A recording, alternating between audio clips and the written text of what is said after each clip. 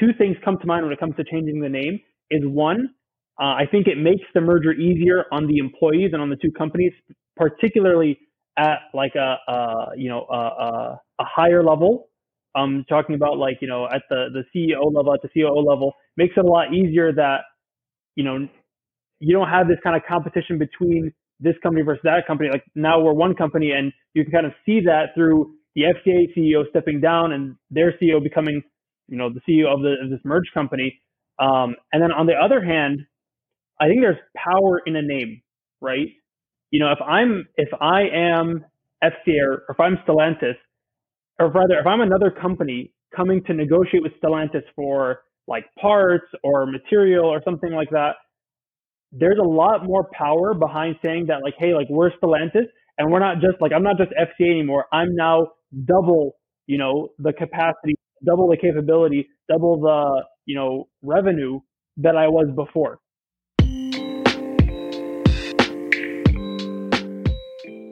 What is up, everyone? This is Ahmed Shima here, live with Abdul Manan and the one and only Ammar Al-Kuka.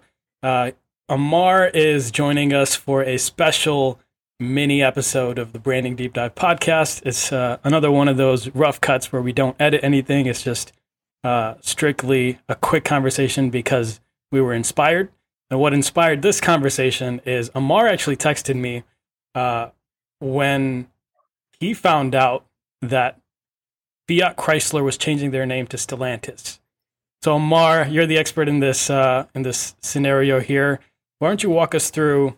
First off, let's talk about, can you give us a brief introduction to who you are, what you do, that kind of thing, and then let's get right into it and talk about Fiat Chrysler and the change in name to Stellantis.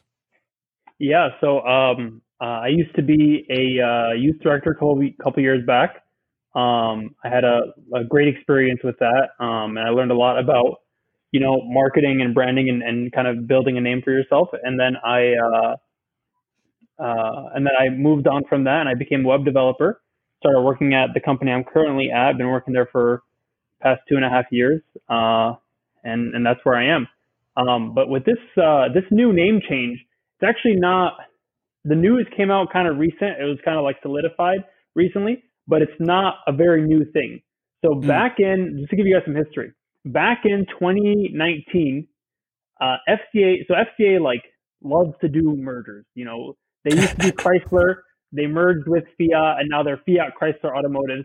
They like anytime, like oh shoot, like our stocks are down, like merge with another company.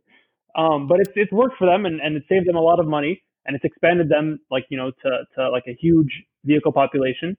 So back in 2019, they were trying to merge with this French company, and the name escapes me. But the French government actually was not down for it whatsoever. They didn't allow it because it would have made them like too big. So instead of merging with them, they reached out to this other company named PSA Group, which is I believe also French. Pakistani Student Association, right? yeah, that's where, yeah. So they did this merger, and they spent a long time doing the merger and whatever, and then like mid or kind of late last year, late 2020, they finally unveiled their new name. So both companies are merging into this one new company, and even like the FCA CEO, Mike Manley, is no longer the CEO anymore, and the PSA, which is kind of, I don't know how they discussed this, by the way. If I was Mike Manley, I'd be salty, but the PSA CEO is now the hyper CEO of both companies, or now it's Stellantis. So they unveiled this new name, and like here they are. I think the main reason why they created this new name is not really from a branding perspective, but more of like a logistical thing. Because the name is not. Go ahead. What do you mean by that? The name is not being used. The name is an internal name, really. Like when they talk about it, they say this is a corporate brand, meaning they're not really using this. It's not really like client side. It's not facing the client. It's not being marketed at their, people buying their cars. It's purely a corporate thing. But even with that, I was kind of surprised because there's so much infrastructure you have to change just by changing a name, right? Like their headquarters, they have to change everything everywhere that says FCA. They have to change it to Stellantis, all their emails, like everything, which is just like a logistical nightmare. But they ended up doing it. So the question I have based on what you just said is like, you got to change your emails. You got to change all the graphics you have, all the buildings, why would you go through the pain of doing that? Like, even if it's just internal, like, why not just kind of, hey, we're still whatever, you know what I mean? Like, what would inspire a company? And let's bring it back to, like, let's say we have a merger. Let's say we got two cookie companies here, and they want to do a merger. Why, like, under what circumstances do they consider changing their name? Because that is, like you're saying, it's a big commitment. You know what I mean? Even if so in the cookie example, if we take that analogy, we're saying Cookie Company A, Ahmad Cookies, is staying Cookie Company A. We're merging with Abdul Manan Cookies, but for all our customers, we're still Ahmad Cookies and Abdul Manan Cookies. But internally, we're saying we are Superpower Cookies, right? Like, that's essentially what, because all your nameplates are staying the same. Chrysler staying the same.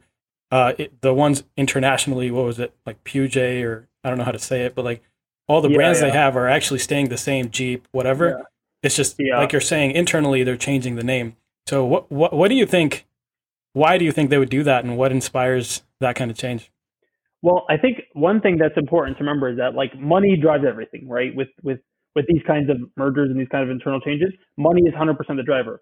And FCA is actually saving, I think I saw it was $5.9 billion through this merger. So they're saving a lot of money. And I think two things come to mind when it comes to changing the name. Is one, I think it makes the merger easier on the employees and on the two companies, particularly at like a higher level. Talking about, like, at the CEO level, at the COO level, makes it a lot easier that, you don't have this kind of competition between this company versus that company. Like, now we're one company, and you can kind of see that through the FCA CEO stepping down and their CEO becoming, the CEO of this merged company. And then on the other hand, I think there's power in a name, right? If I am FCA, or if I'm Stellantis, or rather, if I'm another company coming to negotiate with Stellantis for, like, parts or material or something like that, there's a lot more power behind saying that, like, hey, like, we're Stellantis, and we're not just, like, I'm not just FCA anymore. I'm now double, the capacity, double the capability, double the, revenue that I was before. And so I think making that change kind of sends a statement to all of their, like, internal suppliers, that they talk to. And I think it also, like, you can kind of see that with the name. So the name Stellantis comes from the Latin verb stello, which means to brighten with stars. Yeah, I know they really went kind of far with it, but the idea they went to a different galaxy. Galaxy far away. Honestly, when I heard the word, I was thinking Atlantis. I was like, it must have something to do with Atlantis, but I guess not.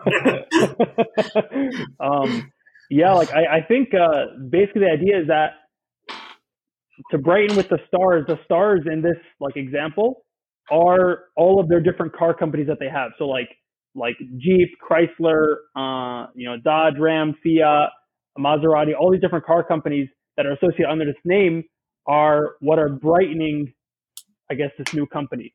So I think essentially what they're trying to make a statement and say is that, like, basically, like, look how much pull we have under our belt, through this new name. That they're saying, like, we're not either one, we're this mega company now, they're now the fourth largest auto company by volume. Oh, wow. And that's from, like, I mean, if you ask people that are at Ford or GM, they're like, man, Fiat. I mean, Chrysler is like, they're dead or whatever. Like, you have this negative perception, and then now this merger into Stellantis, it really takes them up to another level. So that's pretty cool. Yeah, because like if you look at like Ford and GM, they don't really do that amazingly overseas. And so FCA kind of has this mentality of like, okay, like maybe we're because in the U.S. FCA is number 3, right? It's GM, then Ford, then FCA. So they have this business model where they're like, all right, instead of trying to like fight for number 1 within the U.S., why don't we like boost our international sales by merging with another company? It's actually like a very smart move for them.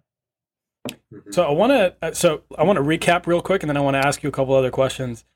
So if I'm getting this correctly, you're saying couple main points here. So number 1 is the corporate hierarchy, making it clear that we're all under one banner. So internally is one reason why you would change your name. And number 2 is letting your internal suppliers, letting them know that, hey, we have now expanded capabilities and we're this new beast. Awesome. So you mentioned earlier in the episode that Chrysler has been through a couple different mergers, and usually they do it for the sake of saving money. I want to highlight one merger where I don't think it worked out the way they wanted it to. So when they merged with Daimler, I think what happened is they bought it for something like $30 billion, and then they ended up selling Chrysler after a couple of years for like $2 billion. Like they lost a lot of money. So it doesn't always go as we expected. But yeah, like $5.9 billion that they're saving. One thing that Ammar, maybe you can touch on a little bit is companies, brands, Ford, for example, Chrysler, they use like a frame of a car and then they build multiple different cars on it. Now, merging with a company overseas that has all these other brands and they're making these other cars already, what does that do for is that where you're seeing the cost savings? Like now you have a whole nother line of frames that you can kind of build your platforms to build cars on, or is where are we actually seeing, how are we seeing the cost savings is I guess what my question is. Yeah, so I don't know too many of the details, but what I do know is that so now instead of FCA trying to establish a foothold in Europe, for example, and having to open up plants, having to do negotiations, having to really like kind of start from scratch, now it's not even like FCA is trying to come to Europe. It's literally like I'm already in Europe, like through this merger, like boom, we're there, and it's like if I want to open another plant, it's not even something that I have to give a second thought because we already have plants here. We're just going to open another one. It's it's simple as that. So I think a huge part of the savings is the fact that bringing like American cars like Jeep, Chrysler, Dodge, Ram to overseas, across the pond is a lot more efficient now that they actually have like a real solid foothold in Europe. How many? I don't know if you know the answer to this question. How many car brands were under PSA Group? Like at the moment, I guess at the moment of the merger. I think it was 8 from Chrysler and 6 from PSA, I believe. I know there are 14 total. Okay, yeah. So it sounds like it would have made it. It sounds like it was a great financial decision. They have all the infrastructure overseas. They just bought. Paid an overhead cost to acquire, and then they expect the sales from all these cars to make up for that. Given that they have like all the infrastructure overseas already, sounds like a win-win situation for them. And it's so interesting because they even have like some pretty fancy cars under their belt. They have Alfa Romeos, they have Maseratis. So these are basically losing companies that aren't making money. And they're like, hey, I bet if we combine these together, make them our product, this is where we can turn us all around.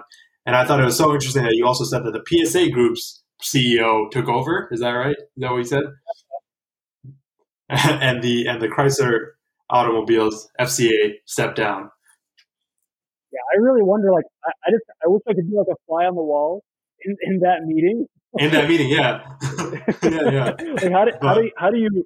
I wonder who. Like, if the PSA guy told him, like, hey, you have to step down, that's like an absolute power move. I wonder how that conversation As part of this acquisition. But one of the things that we learned from a case that we were looking at is that it really depends on who can make the better decisions for the company. The people that have better understandings of that or better awareness of that are the people that can make those decisions. And that ends up being a better move for the company because now whoever was the CEO of FCA, for example, they're probably, I don't know if they're fired, probably not, but they're probably doing something more specific in North America, whereas the PSA might be doing something more globally, stuff like that, where you relocate your resources to kind of make sure you're optimizing for the end result of the merger.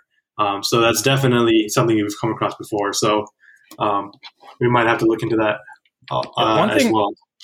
Yeah, one thing I wanted to touch on real quick is on the Branding Deep Dive podcast, we haven't really talked about mergers or stuff like this in the past, and I think there's a lot to actually discuss now that we're actually discussing it. One thing that real quick wanted to just briefly mention is that companies are in different stages in the life cycle, and so companies like Amazon, for example, are in the growth stage. So generally, like, you're not going to be looking for cost savings when you're growing. You're going to be looking to just expand, right? Now, companies like Ford, GM, Fiat, Chrysler, or Stellantis now, these are mature companies that have been around for a while. And when you get to a point in your business where you are reaching critical masses, then it's time to start optimizing your processes and really start leaning out, right? And I think, like, Amar, you really hit the nail on the head with explaining that this is really just all about saving money, right? And so a lot of these decisions that we see branding wise, whether it's right or wrong from our branding perspective, this is definitely the right move cost wise, right? Especially if they play their cards right? So definitely an interesting discussion. Amar, I know you have a little bit of a background in being a youth director. I wanted to just get your thoughts on, as a youth director, you have to build a perception. Oftentimes you probably have to change the perception that youth have on certain concepts and ideas and things like that. So I want to just talk about when you're actually naming a program, for example, right? So you had like a youth program there on Saturdays, right? You guys had like a pretty sick, it was like a tree flyer, right? If I remember. Yeah. What are we talking about? Unity Center? Yeah. So actually, if I can just dive into it a little bit, what's really interesting is that what you said about, like how important it is to brand yourself, especially in the youth director work, is that in youth director work, there's two really important things that you have to kind of keep in mind when it comes to branding. Number one is that you want to brand yourself as like youth-centric, but also without compromising on your values, right? Compromising on actual substance. And I think this is something that really can apply to any company, that when you're trying to brand yourself, you're trying to pull people in, but as you're pulling people in, you don't want to compromise on what makes you, And the second big thing is that youth in particular can snuff out like fakeness like so easily. So if you're trying too hard, if you are trying to like compromise and like trying to like, pull them in and trying to do what like some like boomer adult thinks youth will like, immediately they'll recognize, like not even with a hesitation, like immediately they'll recognize it. And immediately, like not only do you not pull them in, you're just like completely X'd out in their mind. Like your branding has failed so hard that like now they're no longer interested in anything you're putting out, and it's very hard to pull them back in. So I'm wondering if this is coming from a personal experience. So I'm getting there. I'm going, oh, nice. All right. Don't worry. So the thing is about youth director work is that you fail a lot, and there's a lot of learning experiences. So actually, that Saturday program that you mentioned with like the sick tree logo, we called it Rise, like Rise, like like above temptation, or Rise, like above like whatever it might be. It was kind of like a general name. It sounded cool. Flyer looks cool. Logo looks cool. Program failed within about 8 weeks. Oh, really? So, yeah, and like there's a lot of factors to why it failed. I think I actually don't think branding, in terms of like the name and the logo, made that much of a difference. I think it was more about the fact that the target audience were not ready to receive it yet. So the target audience being young high school boys in young high school Muslim males, that base had not been developed yet to the point where they're like, you know what, I do want, to come to the mosque on a weekly basis and like play basketball and do these activities and listen to us talk and things like that. They were more already in the mentality of like, well, I can just play basketball on my own. I don't need to come to your program. And so actually, I think the issue is that the program, we try to brand it as like this, like, come play basketball program, this come have fun program, but really our target audience was already doing that. So they're like, wait, like, why do I care about your program? And then later, by the end of that year, which was 2016, we started another program, and a Saturday program as well. We called it Saturday Shabab. And Shabab is the Arabic word for like youth, specifically like young men. So we called it Saturday Shabab, which eventually the board made us change because they didn't like the name. They didn't like that it was in Arabic, and they're like, it might be associated with something overseas. Just call it Saturday Youth. And so they kind of strong-armed us. Yeah, like literally, I was like, I'm like, no, like, I'm sorry, I don't agree with changing this. And they're like, you're changing it. And like in the next email out, it was just changed. I'm like, all right, I guess we're changing it. But I understood their point. Like, I understood their concern. But that program focused more on like bonds of brotherhood, on personal growth, on, spending time at the mosque, which was really the purpose of the program. But initially, like, we tried to brand our first program as like this fun whatever program. But in the reality, obviously, like, me as youth director, my concern is not, getting kids to play basketball. In my mind, okay, that's a means to an end, which is like bettering these young men, right? But the problem is the way we tried to market it was this like fun activity when they're like, we can already have fun on our own. We don't need you to have fun, especially like the community I was in is a very affluent community. And so a lot of the youth already have a lot of these things accessible to them. They, many of them have cars, many of them have like money to spend.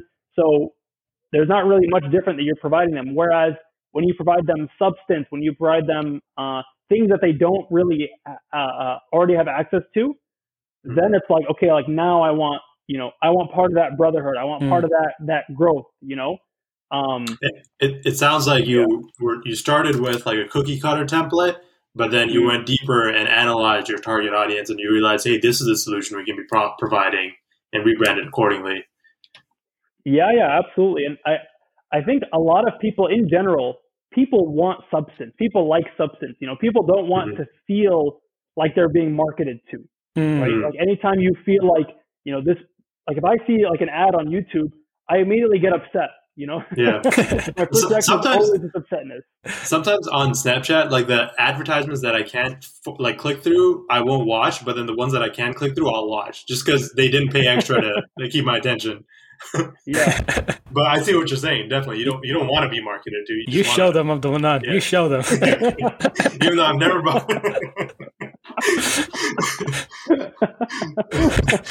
I did my part, all right. Yeah, I think one thing that I wanted to just touch on is that what Ammar is really hinting at is that when you're starting something new, you need to have something that's different. You need to have a differentiator, and so you need to. And understanding what your differentiator can be or will be has to start with understanding who your target audience is. Right. And so once you found out that, hey, these guys already have all this stuff, then he's like, okay, they don't need this. This is what they need. Right. So again, we talk about creativity and really what innovation comes from. Again, I think the point here is that really just understanding what the problem is at a deep level, just diving deep until you really understand what's missing and then building from there. So Ammar, any other thoughts you have that you want to share with the audience? Any tips, any advice? My advice would be like one very practical tip is to survey. That's something I did a little bit when I first became youth director, but like in hindsight, I wish I did way more. That surveying is something that is very, very important, particularly surveying your target audience, whether it's for your small business, whether it's for, your nonprofit, your youth programs. It's so important to try and get like a really good, a population of your target audience and get their feedback. And sometimes you can be kind of surrounded by people who will tell you like, this is great or that's great. And you can kind of be getting advice from them, but really you're only going to know, or you're only going to have a stronger idea of what people need when you actually go and ask the people themselves. Really powerful. Thank you so much, Ammar, for making the time to come on and share your thoughts Yeah, sharing. We hope to have you again soon. I think I want to really dive into the youth director, your time as a youth director, and kind of some of the lessons you learned from there. So if we can get you on, soon to discuss that, I think that'd be really beneficial. But again, thank you again for coming on. For the audience that's listening, thank you for listening. We'll see you next time.